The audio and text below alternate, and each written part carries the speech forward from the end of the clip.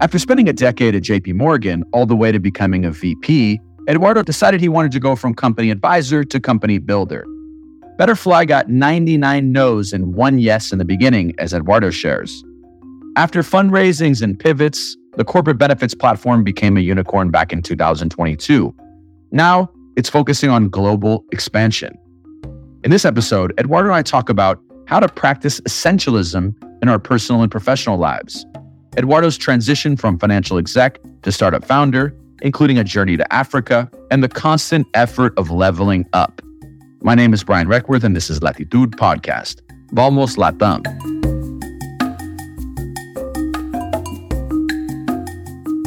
You were the CEO of the Santiago Pan American Games back in 2019.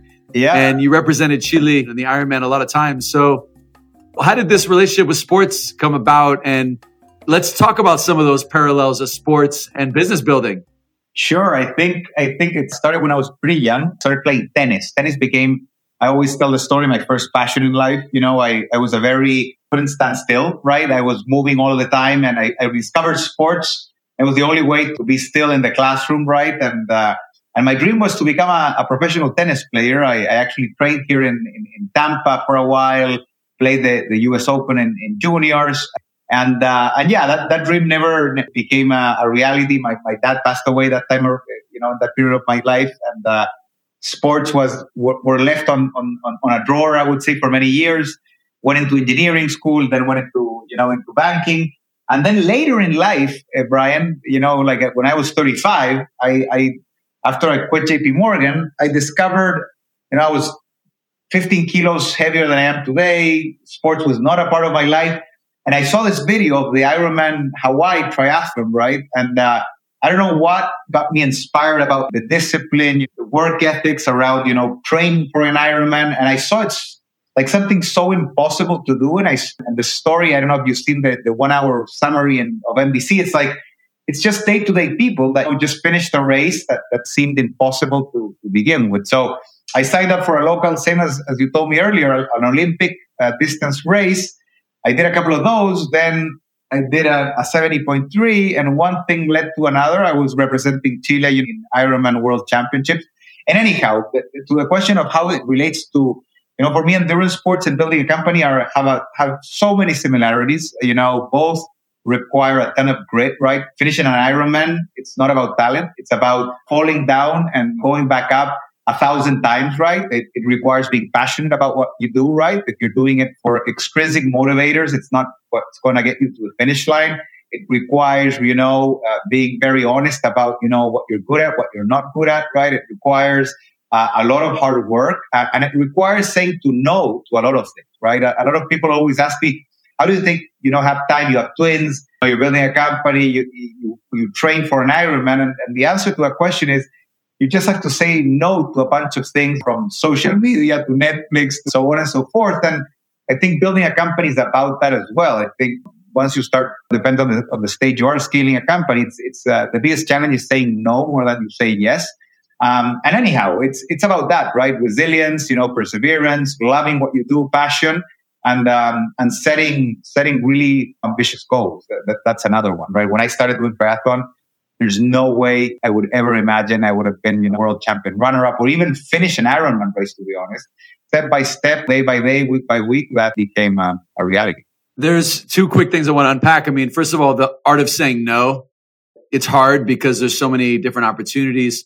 How do you figure out what moves the needle for you? How do you have the discipline to say no? And what warrants a yes versus a no? Yeah, that's a super good question. So I separate, my no's and my yeses in my personal life, in my professional life, and in my family life. Today in my life, I have 3 priorities, right? My family, my kids, my wife. Number 1, I have Betterfly, I would say, right? Which has to do with, building a company. And then, my personal life, my passion, right? By what I love doing, which is, triathlon, right? And within those 3 categories, right? And if I really want to be a good athlete, if I really want to be a good dad, if I really want to take Betterfly to greater heights, there's many things that fall out of those 3 buckets, right? Some are easy to say to no, others are a little bit more challenging. Let me share really tactical, right? Easy things to say to no, like if I'm invited to, to cocktail hours or to any sort of activity whatsoever, breakfast or whatever it is, that is not getting me closer to achieve in these three buckets, what I want to do, I'll just say no immediately, right? I'd say that's a big one. Number two, I'd say every year and at this point every quarter, I have a deep dive with myself, right? Like I take almost a week to see what are my priorities and what I need to do to make that happen. And that clarity of writing down things, even if it's in one paper around these subject areas, each time I have to make a decision to travel or to take this call or to do this or that, right? It gets easier to say no, right? And I would say another easy way that I've learned throughout the years to say no easily is to clear your calendar, right? When I started building Betterfly, remember 5-6 years ago, I was like Monday to Friday, even weekends, my calendar was full from 8 in the morning till 8 at night.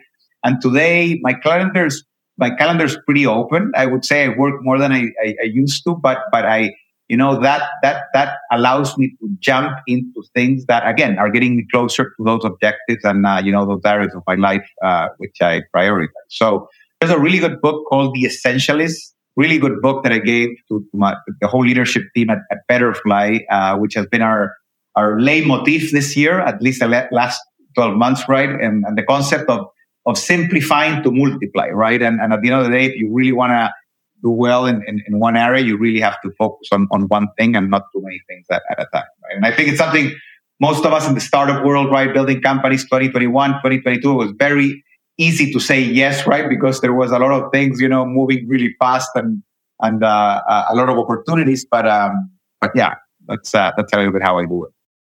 The Essentialism, it's The Disciplined Pursuit of Less by Greg McKeown.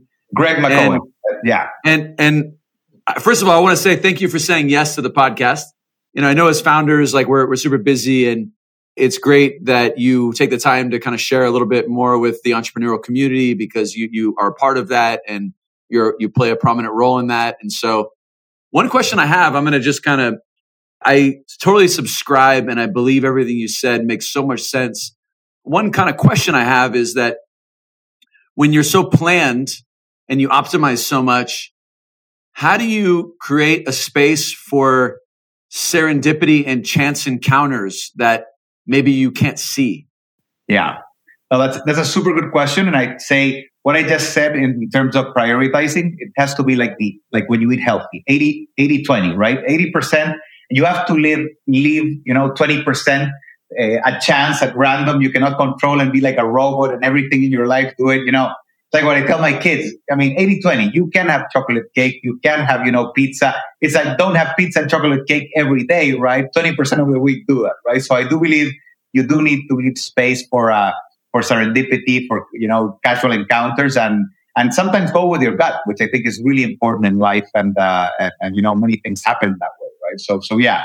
I don't Eduardo, know. You're making me hungry, man. It's lunchtime over here in California. But that's so Eduardo, you mentioned that you had a career at JP Morgan. You were on your way to becoming a VP. What was the transition that happened, and what made you kind of flip the switch and go down a completely different route? What are the lessons you learned from your time at JP Morgan that are applicable to Betterfly and your kind of career? Yeah, so it was so year 2013, you would have asked me, what are you going to do the next 10, 20 years? I would have told you, look, I'm going to be the head of M&A, of JP Morgan globally, right? That's my ambition. I love what I was doing, right? I was starting to get a little bit stuck, right? I've been 10 years doing, financial models, M&A, so on and so forth. But to be honest, I wouldn't have quit my job or wouldn't have changed careers if something had happened. And what happened at that moment in life was basically the fragility of life. I told you that I lost my dad when I was young, when I was 16. That was a very difficult moment in life. But this time around, I was 35 years old, VP at JP Morgan, living the good life, single in New York, living in a city I always wanted to live, working in a place I always wanted to work. And my mom got diagnosed by a very severe form of leukemia, right? A very, unique and aggressive form of leukemia. I traveled back to Chile for 6 months to stay with her and her disease. And to your question, Brian, that life event connected with losing my dad when I was young, I was like, damn, life is fragile, right? I mean, things happen, change so quickly, right? And I started, a very personal and introspection about, the meaning of life, right? And I said, what if you went out in the street and got hit by a bus tomorrow? Or, you went you take your cab and you got, hit by a bus and died. How would you measure your life? What would be the answer to that question? And then would it be, my professional success? Would it be the money I had in the bank? Would it be, what would be the answer to that question? And I started going down the rabbit hole of the meaning of life, right? I read books, TED Talks, and I came to the conclusion, right, that a good way to measure my life would be to see how I was using my energy, my skills to make an impact in other people's life, not only in my life, right? So I started asking myself, okay, year 2014, what am I doing today in Manhattan, to impact other people's lives? And I could not answer that question. And that in a very short period of time made me say, you know what? Okay, I need a pause. I need to do something different. And I'm very biased to action. So I went to my boss that moment, Poncho, told him, Poncho, I'm leaving the bank. I had just gotten a promotion. He's like, where are you going? Goldman Sachs, Morgan Stanley? And I'm going to Africa. What? Africa? What are you going to go to Africa? And I told him, look, I have no idea, but I want to take 6 months to focus all my time, my energy in giving back and making an impact. And then I'll come back to normality. And to be, that was the plan. My plan was not to go, volunteer for all my life. It was just take 6 months and focus my energy in giving back. And this is how life happens, right? And that journey, two things happened that planted the seeds for Betterfly. That was not part of the script. I just, made that decision because of that. The first one has to do with childhood malnutrition. The second one has to do with Ironman and sports, reconnecting with that passion I had early on. And a couple of years after that, Betterfly was born. But what triggered, to your question, that change was, being faced with the fragility of life, right? And asking myself the question, today was your last day. How would you measure your life? That made me quit what I was doing at the moment and go towards a different path. At the beginning, it was a free fall, like just quitting everyone thought I was crazy, from my mom to my brother, the closer people to me were like, why don't you wait 5-10 years until you're, a managing director, you have some savings? And I was like, something in my gut was like, this is the moment to make a change, right? And do something different. And in Africa, those dots were connected with sports and giving back and Burn to Give, and Betterfly was born after that. But yeah, that's what triggered that change. It's so interesting because it's so hard to just have those realizations without the backdrop of a difficult situation or some kind of life-changing moment. And everyone I talk to that's had some kind of like catalyst for them, it's usually something hard or difficult. And so it's always good to remember when you're going through those moments that is a potential outcome of whatever difficult thing you're going through. But it's also really hard to have that presence of mind. Yeah, I think, look, for all of those who are listening, we all go through difficult moments in life, right? And 2 out of 3 people, actually walking in the streets are going through difficult times, right? And I think one of the biggest, I would say, mysteries of life is there's a book called after this, right? The obstacle is the way, right? And when we're going through difficult times, it's actually blessings in disguise. It's very difficult to see that way, right? in that moment. But I really do believe in silver linings and that life works in mysterious ways. And one of those is that, having a hard time personally, professionally, in any part of your life, it's actually an opportunity in disguise, sometimes make a change, sometimes grow as a person, as a human being, right? And it's easier said than done because no one wants to be in that difficult spot, right? And when I look back in my life, when my dad passed away, when my mom, through her illness, I think I wouldn't, wish that on anyone else, but they were inflection points in my life. I wouldn't be the person I am today. So yeah, I do believe that's a little bit how life plays out, right? And when I share my story, right, and the changes, like, because people always in entrepreneurship think that, you jump to the pool when the pool is half full or, you have everything figured out.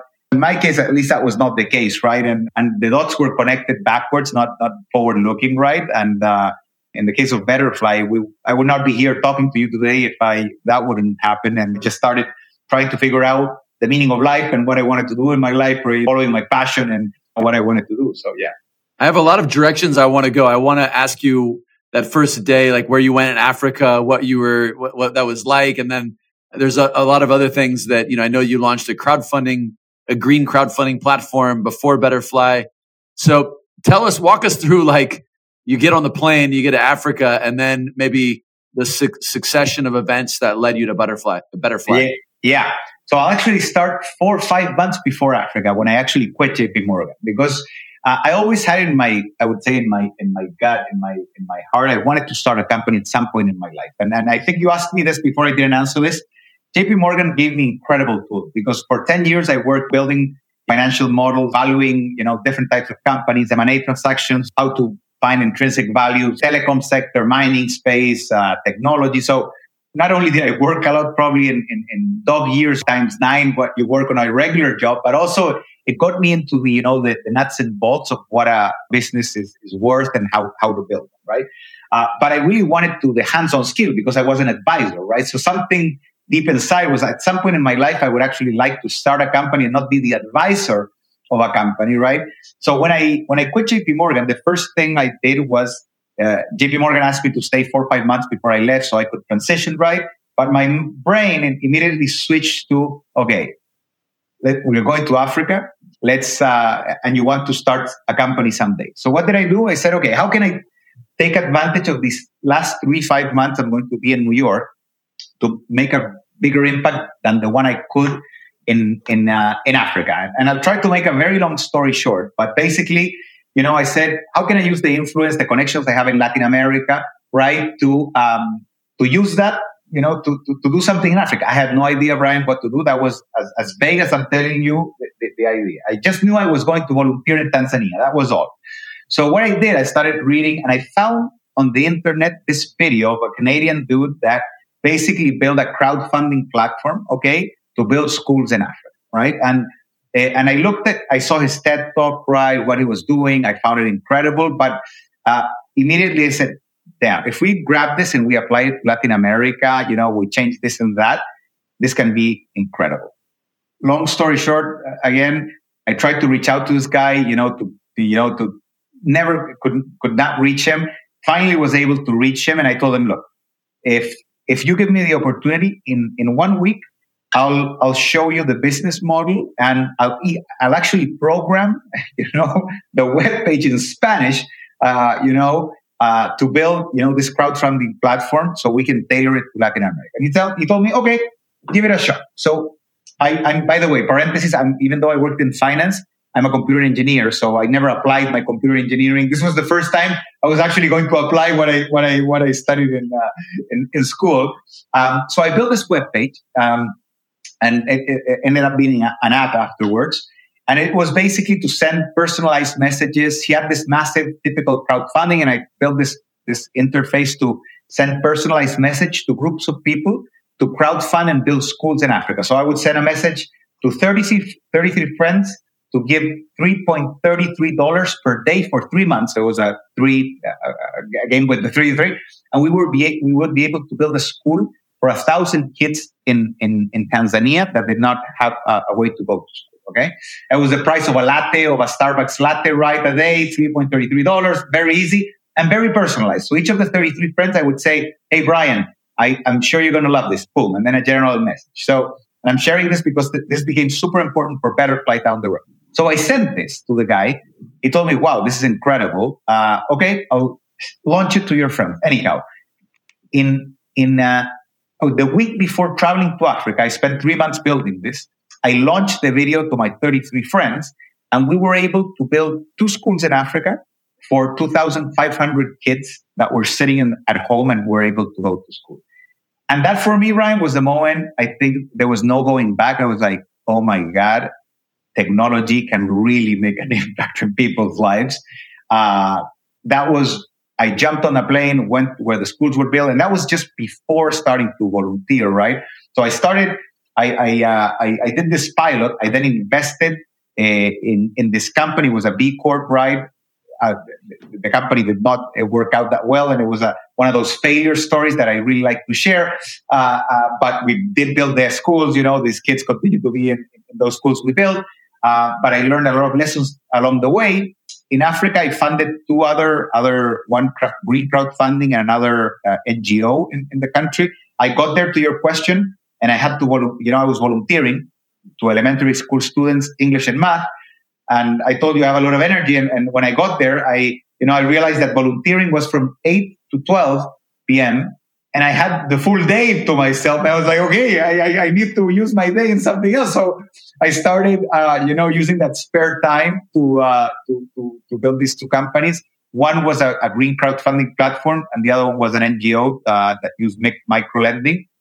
All of them, I would say the only one alive today is the green crowdfunding. It never scaled as I thought. But I would say that those three companies, Change Heroes, Big Parks, and Yayo Fund, which are the three companies I founded in those 6 months, have been, all the lessons I learned there, especially the failures, the things that did not work out, are applied in one way or the other at Betterfly today, and are a very important piece of the puzzle of what we're building. So yeah, that's what I did. So I went volunteering, building these companies, I did all these crazy things. On the weekend, I started, doing, extreme. I went kayaking in the Nile River. I went, some extreme sports stuff that were my time out in those. But it was mainly in Tanzania, and then I toured around, East Africa and Kenya, Uganda, and a bunch of other places. Amazing. I mean, that is packing in a lot in a short amount of time. And walk us through the Betterfly aha moment. Yeah. So during my time in Africa, in the last month, I was in my mosquito net at night, on the internet. And this video, as I mentioned, of the Ironman triathlon, appeared in front of me, right? And I watched it, right? It's an 1 hour summary. If someone's listening to this, go see it. Super inspiring. And after watching this video, Brian, something in my gut was like, damn, this is an incredible sport. I have to do this at some point in my life. Keep in mind, I'd never swam more than 100 meters, never, used a bike with cleats. I knew how to ride a bike, but never properly rode a bike. I had run a 10K, and I was 15, 20 kilos heavier than I am today. Anyhow, went back to Chile, to see what I would do the next stage of my life. As I mentioned, I had work. The volunteering work was with malnourished children. And I signed up for a local triathlon in Chile. And I started training for the race when I got back to Chile in 2015. And when I was biking, I started to lose the extra pounds of weight I had, right? I was getting, healthier, leaner. And in one of these bike rides, a crazy thought crossed my mind. And I said, what if the pounds I'm losing, I could convert them into pounds of food for these kids I met in Africa, right? And as crazy as it sounds. And then in another bike ride, I was like, what if we could convert calories of sports into calories of food? And what if we could use technology, right, to inspire and to motivate people to get active and healthy by giving back? Instead of giving them a financial incentive, what if we could convert their calories of sports into calories of food, right? And that, Brian, was, I would say, the aha moment, how the company started. That's why the name before Betterfly was burn calories to give calories. And the initial idea, was that using purpose as a motivator, right, and a driving force to get people active, healthy, well, would make a lot of sense. And the insurance component, that of course is what came down the when we started Burn to Give, I said the first step is to prove that people are actually motivated by burning and giving calories. Companies are willing to sponsor this, and if we're able to achieve this, which we call the prevention, the protection, the purpose piece, the protection piece, which is insurance, should be a really tightly fit bundle, right? That fits into place, and that a couple of years after was part of our business model. So that was the aha moment, I would say. We launched same thing as the crowdfunding campaign, no external financing. I said, you know what? We have to test this out. With my wife, she was the social media manager. I built this web page where people could put their calories manually, right? They burned, and I did a 30 days, same as the 3 months, remember, 30 days to burn 30 million calories and take 400 kids in Haiti out of malnutrition. And the only thing people needed to do was to exercise during those 30 days and input their calories in this webpage, burntoget.com.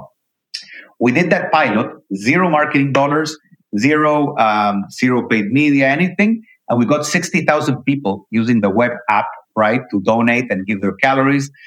We were able to take, 1,000 kids out of malnutrition in Haiti and give them a 3 to 6 month feeding program. And that was just the MVP. And that was just me and my wife. So after that, I said, okay, we really have something unique here. And that's where I started building the business model, the pitch deck and everything, and raised our seed round in 2017. Talk to me a little bit more about how you converted these calories into food. Yeah. At that moment, the model was ad-based. So we had people downloaded the app from the App Store. Then we had brands that would sponsor, the calories burned, they would sponsor like the athletes. And let's say every 500 calories, it was one meal. And let's say the meal cost, $1.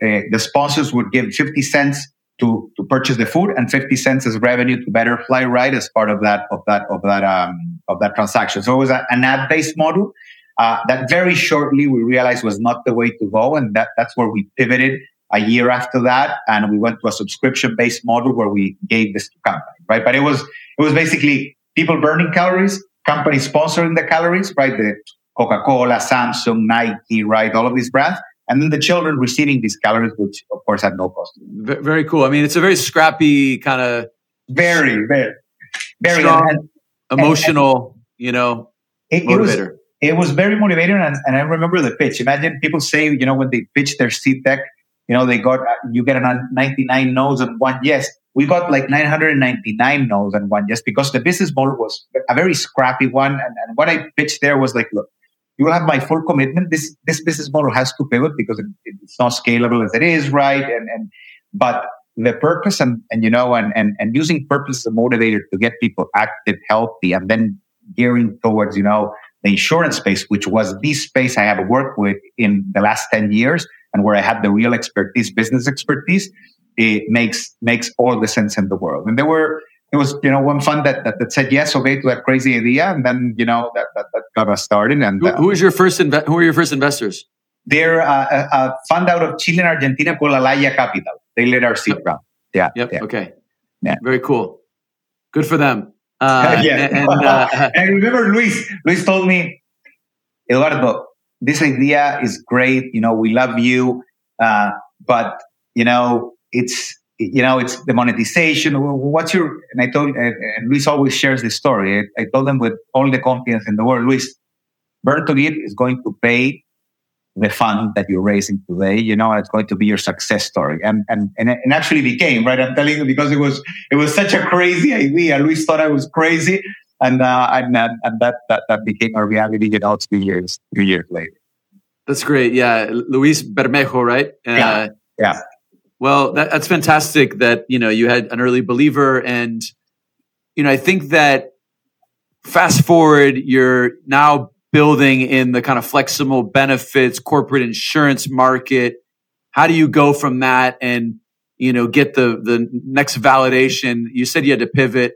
What were the kind of the key lessons and learnings early on that you understood was a pain that you could solve, and you built a product to address it? Yeah.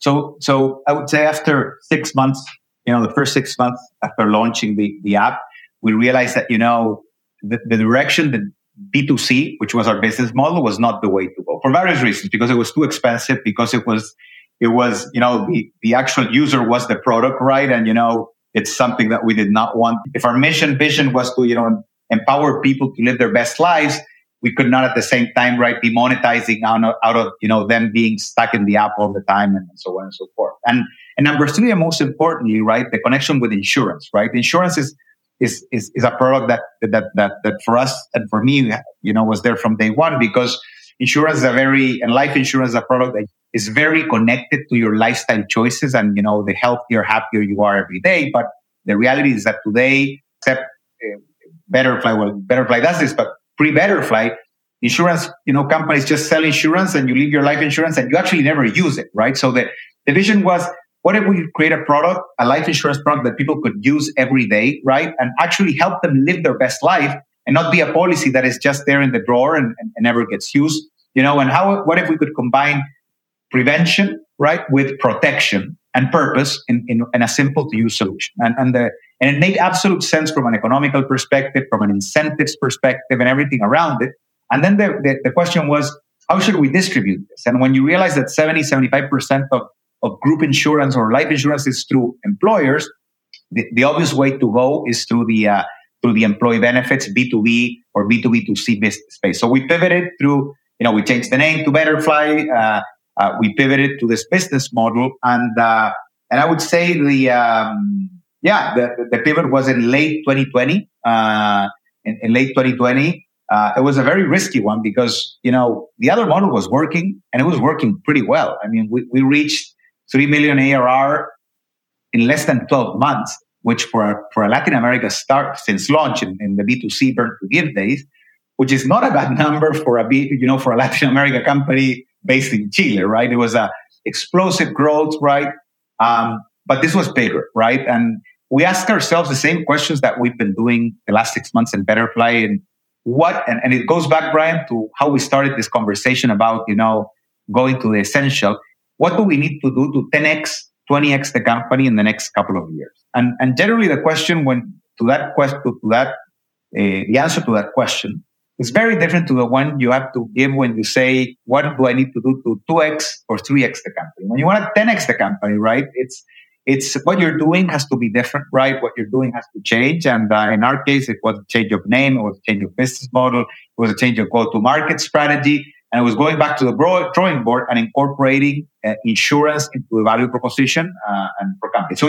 So today, we're basically a personalized protection platform for companies of all sizes with life benefits and social impact, where, we've created a sort of Play-Doh in terms of, we started with life insurance, but today a company, let's say an SME that gets Betterfly for 100 employees, each of those 100 employees can customize the coverage if they want life, pet, bicycle, earphone insurance, right? Whatever they want, they can add top-ups, add-ons of additional insurance coverage. And also, you have the well-being component and the life benefits from Headspace to fitness apps to mental health apps, so telemedicine, etc. And of course, the gamification, what we call you have the game of purpose, which is basically our a journey that users have throughout the app, which basically helps them live their best life. And the concept there is you have to grow and you have to give. So we have different levels where users to pass each level, they have to do what they love doing. Is it meditating? Is it investing? Is it exercising? But to pass a level, you have to give back, do an act of kindness, or do something, a selfless act to someone else. So we call it the game of purpose, and it's part of the value prop of the bundle that we give to companies. And it's a subscription-based model where companies get this for their employees, and employees can add additional insurance products when they have better. There's a theme here of like leveling up, I feel like, with you, whether that's athletic pursuits, different products. And I've got a friend of mine who I do some road biking with, and we're going to take a big trip here with our families and go biking, another country. And I remember the first time he took me out for a ride, and I had ridden a couple times, and then he took me on this like really, really crazy road. It's called Sweetwater here in Sonoma County. And it kicked my butt, right? and then afterwards it was like, okay, I just leveled up. And so it sounds like that's been a big part of your journey. Yeah. So that's a really, really good point. And the leveling up, another way to put it, and for me, I was actually this morning with my team talking about, we're launching a new version of the game of purpose in January. And, at the end of the day, life, if you separate a good life, what separates or differentiates a good life from a fulfilled life, you actually have two things, right? You can have a really good life. You can have financial security. You can have, friends. And what separates that good life from a really fulfilled, life is that you're always growing and you're always giving, right? And growth and contribution, right? And leveling up, growing, is it in sports? Is it in your life, personal, professional, whatever it is, we need to grow. If you don't grow, you're not fulfilled, right? And you need to give at the same time. So those two components, and that's a really... the leveling up, I love how you put it, because it's actually that, right? Leveling up to yourself, not to someone else, right? Because at the end of the day, you have to compete with yourselves and try to be a little bit better. And that growing through endurance sports, also to your question earlier, I think it's something that makes it so addictive, right? Because you realize you can improve, and you're fitter, and you can do a little bit more.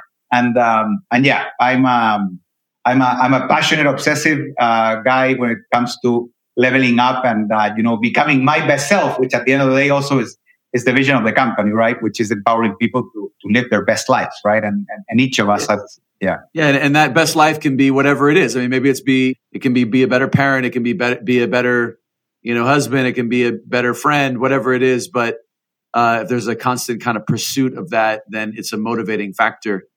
Yeah. I want to ask you something going back a little bit, because there's something that caught my attention. In 2020, you said that you guys pivoted, which 3 years in is a long time to pivot. Usually you try to pivot the first year, 2 years.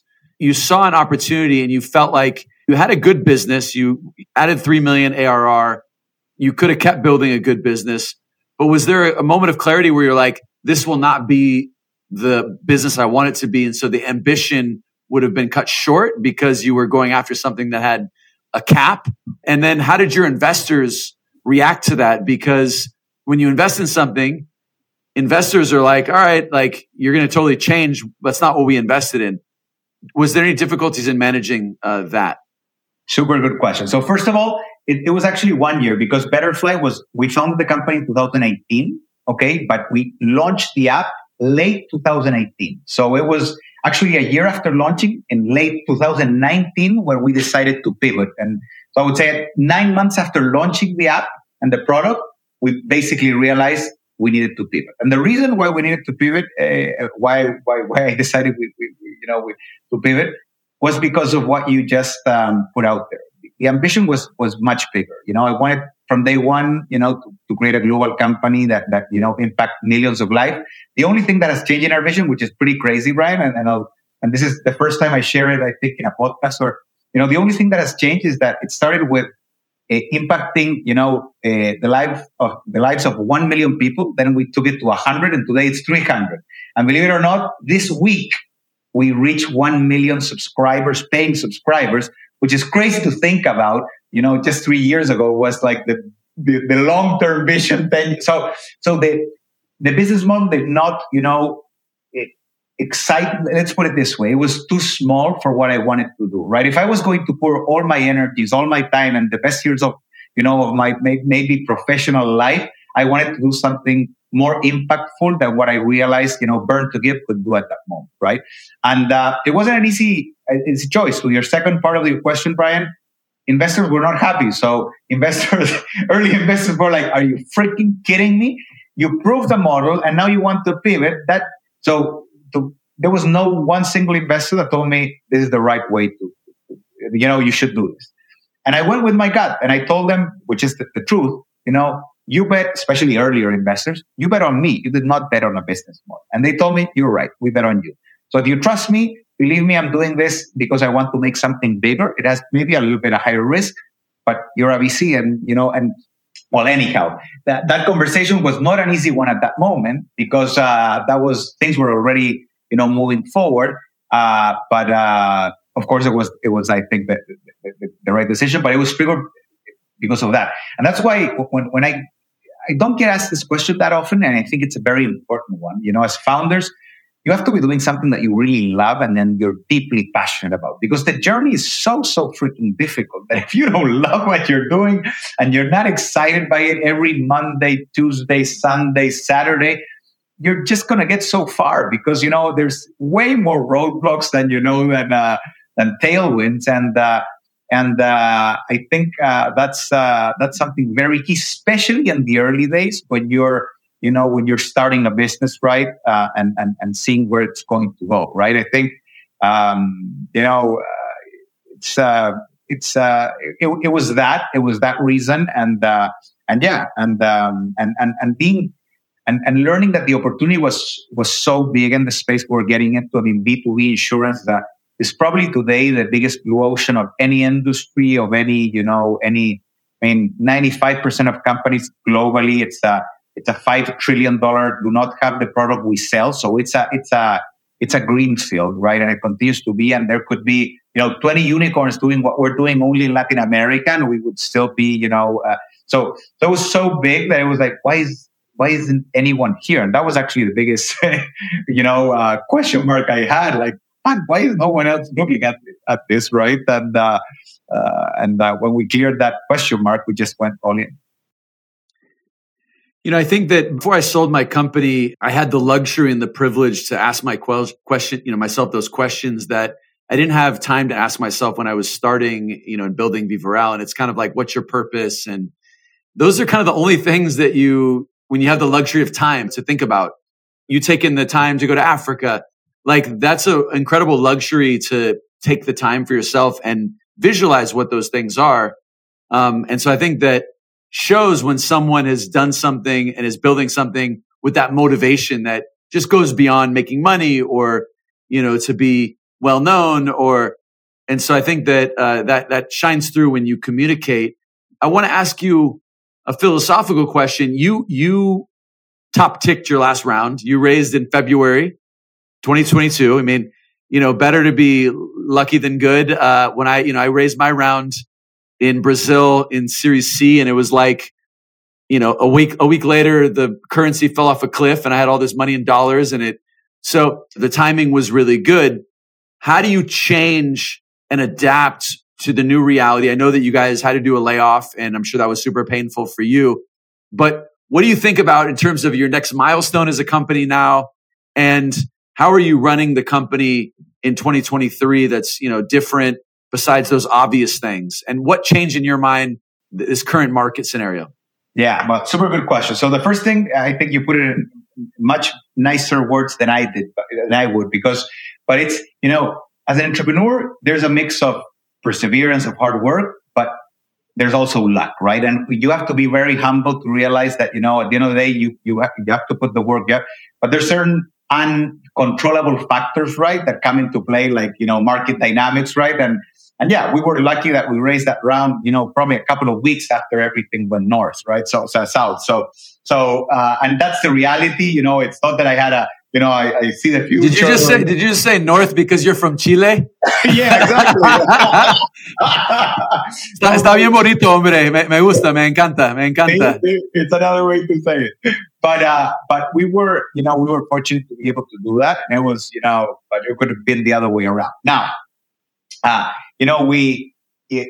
last, I would say, up until that moment, Brian, we at Betterfly, and I think most companies were playing, offense, right? And I think it was because of the capital markets. And, we quickly realized that, there was a period that was coming that we needed to, organize things and start playing maybe a little bit defense, right? Because, things were moving too fast, not only for us, but, the way to build a company, at that velocity. We opened up 8 markets in less than 12 months, with a very complex model, right? So we needed to fix things around. And what we did at the end of that year, right, is to, sit down, same as I did at POS on a personal level 2-3 years back. We said as a company, okay, let's sit down and see what things we've done right, what things we haven't done right? And let's forget about external factors for a second. If we really want to build a lasting company, right, a global company that in 3, 4, 5 years is in 60, 80 markets, the first, fintech global company from Latin America. What do we need to do different? And what do we need to do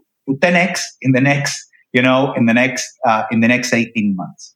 And the answer to that question, right, was a bunch of changes. One of them, was the risk we did at the beginning of the year. And it was a very difficult one because not only was it by far the most difficult decision I've done in my professional career, but also it wasn't triggered by a capital need because we had just raised a round. It was much more raised, triggered by, the vision of, what we needed to do to grow, to the next level, what we needed to change.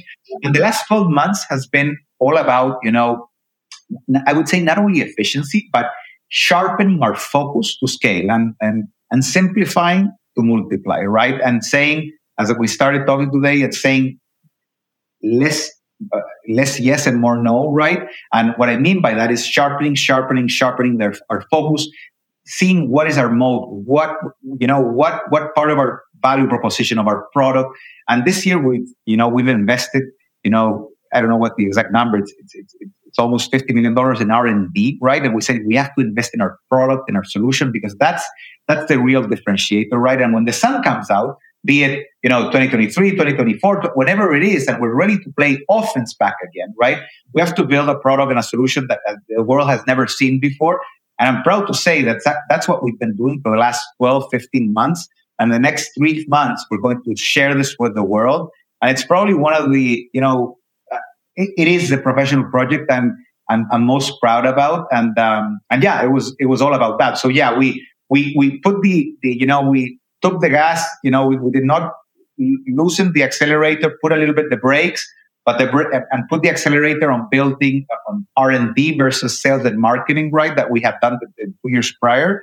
And now I think 2024 is going to be playing offense again, right? And taking Betterfly from LATAM to other countries like the US, like the rest of Europe, and eventually other regions as well. It's a great story, and it's an example of Chile is obviously not like the biggest country in Latin America, but there's a very high caliber group of founders. I think of Dani Undurraga, you, handful of others that have built these big we were classmates. With Dani, we were classmates, engineering classmates to the last year. So we're with Dani, Chuck, with all of them. Yeah. Chuck, and that was an exceptional execution and a great story and success for LATAM. And there'll be many more. And I think Betterfly is, definitely headed down that path. And I love how you're thinking, really globally with it. And the pendulum does swing. Sometimes you need to focus on sales and marketing, and you get the top line, and then you need to invest in growth, and then you've got to build for the future. And so it ebbs and flows, and the art of the CEO and the founder is to figure out what state are you in right now, and how do you set yourself up for long-term success? Yeah, without a doubt. I mean, building a company is about, of course, creating value, learning. But as you say, in different stages, you have to, at the end of the day, you're a capital allocator, right? And you have to realize where you have to focus at different moments in time. And timing is something you cannot control, but I do believe there's periods for certain areas of focus, right? And with no certain outcomes, right? And that's the beauty of building a company like Betterfly and many others, where, like I share with my team, in a year from now, I cannot tell you where we're going to be, but, I think we've made the right bets, and we'll see if those bets were the right ones today. If you could break down what you want out of 2024 in either a word or a phrase, distill it down to a balsamic reduction sauce, what would 2024 be all about? A balsamic reduction sauce? What do you mean by that? A simplified, reduced version of something that, that you can crystallize and communicate in a short phrase. Now, take Betterfly globally, right? Today we're global expansion. That's amazing. I love the ambition. I love the leveling up. And when you're up in California and you want to go for a bike ride, you'll let me know. The other wine country up north here. Will do, Ryan. I love where you live, and no, thanks again for the invitation. Happy to be here, and let's definitely go for a bike ride soon. If you're in Miami, let me know, because there's also really good rides here. It's a little bit hot, but we can manage that. Thanks, man. Thank you for listening to Latitude Podcast.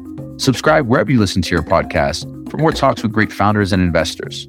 I'm your host, Brian Reckworth, Vamos LATAM. See you next week.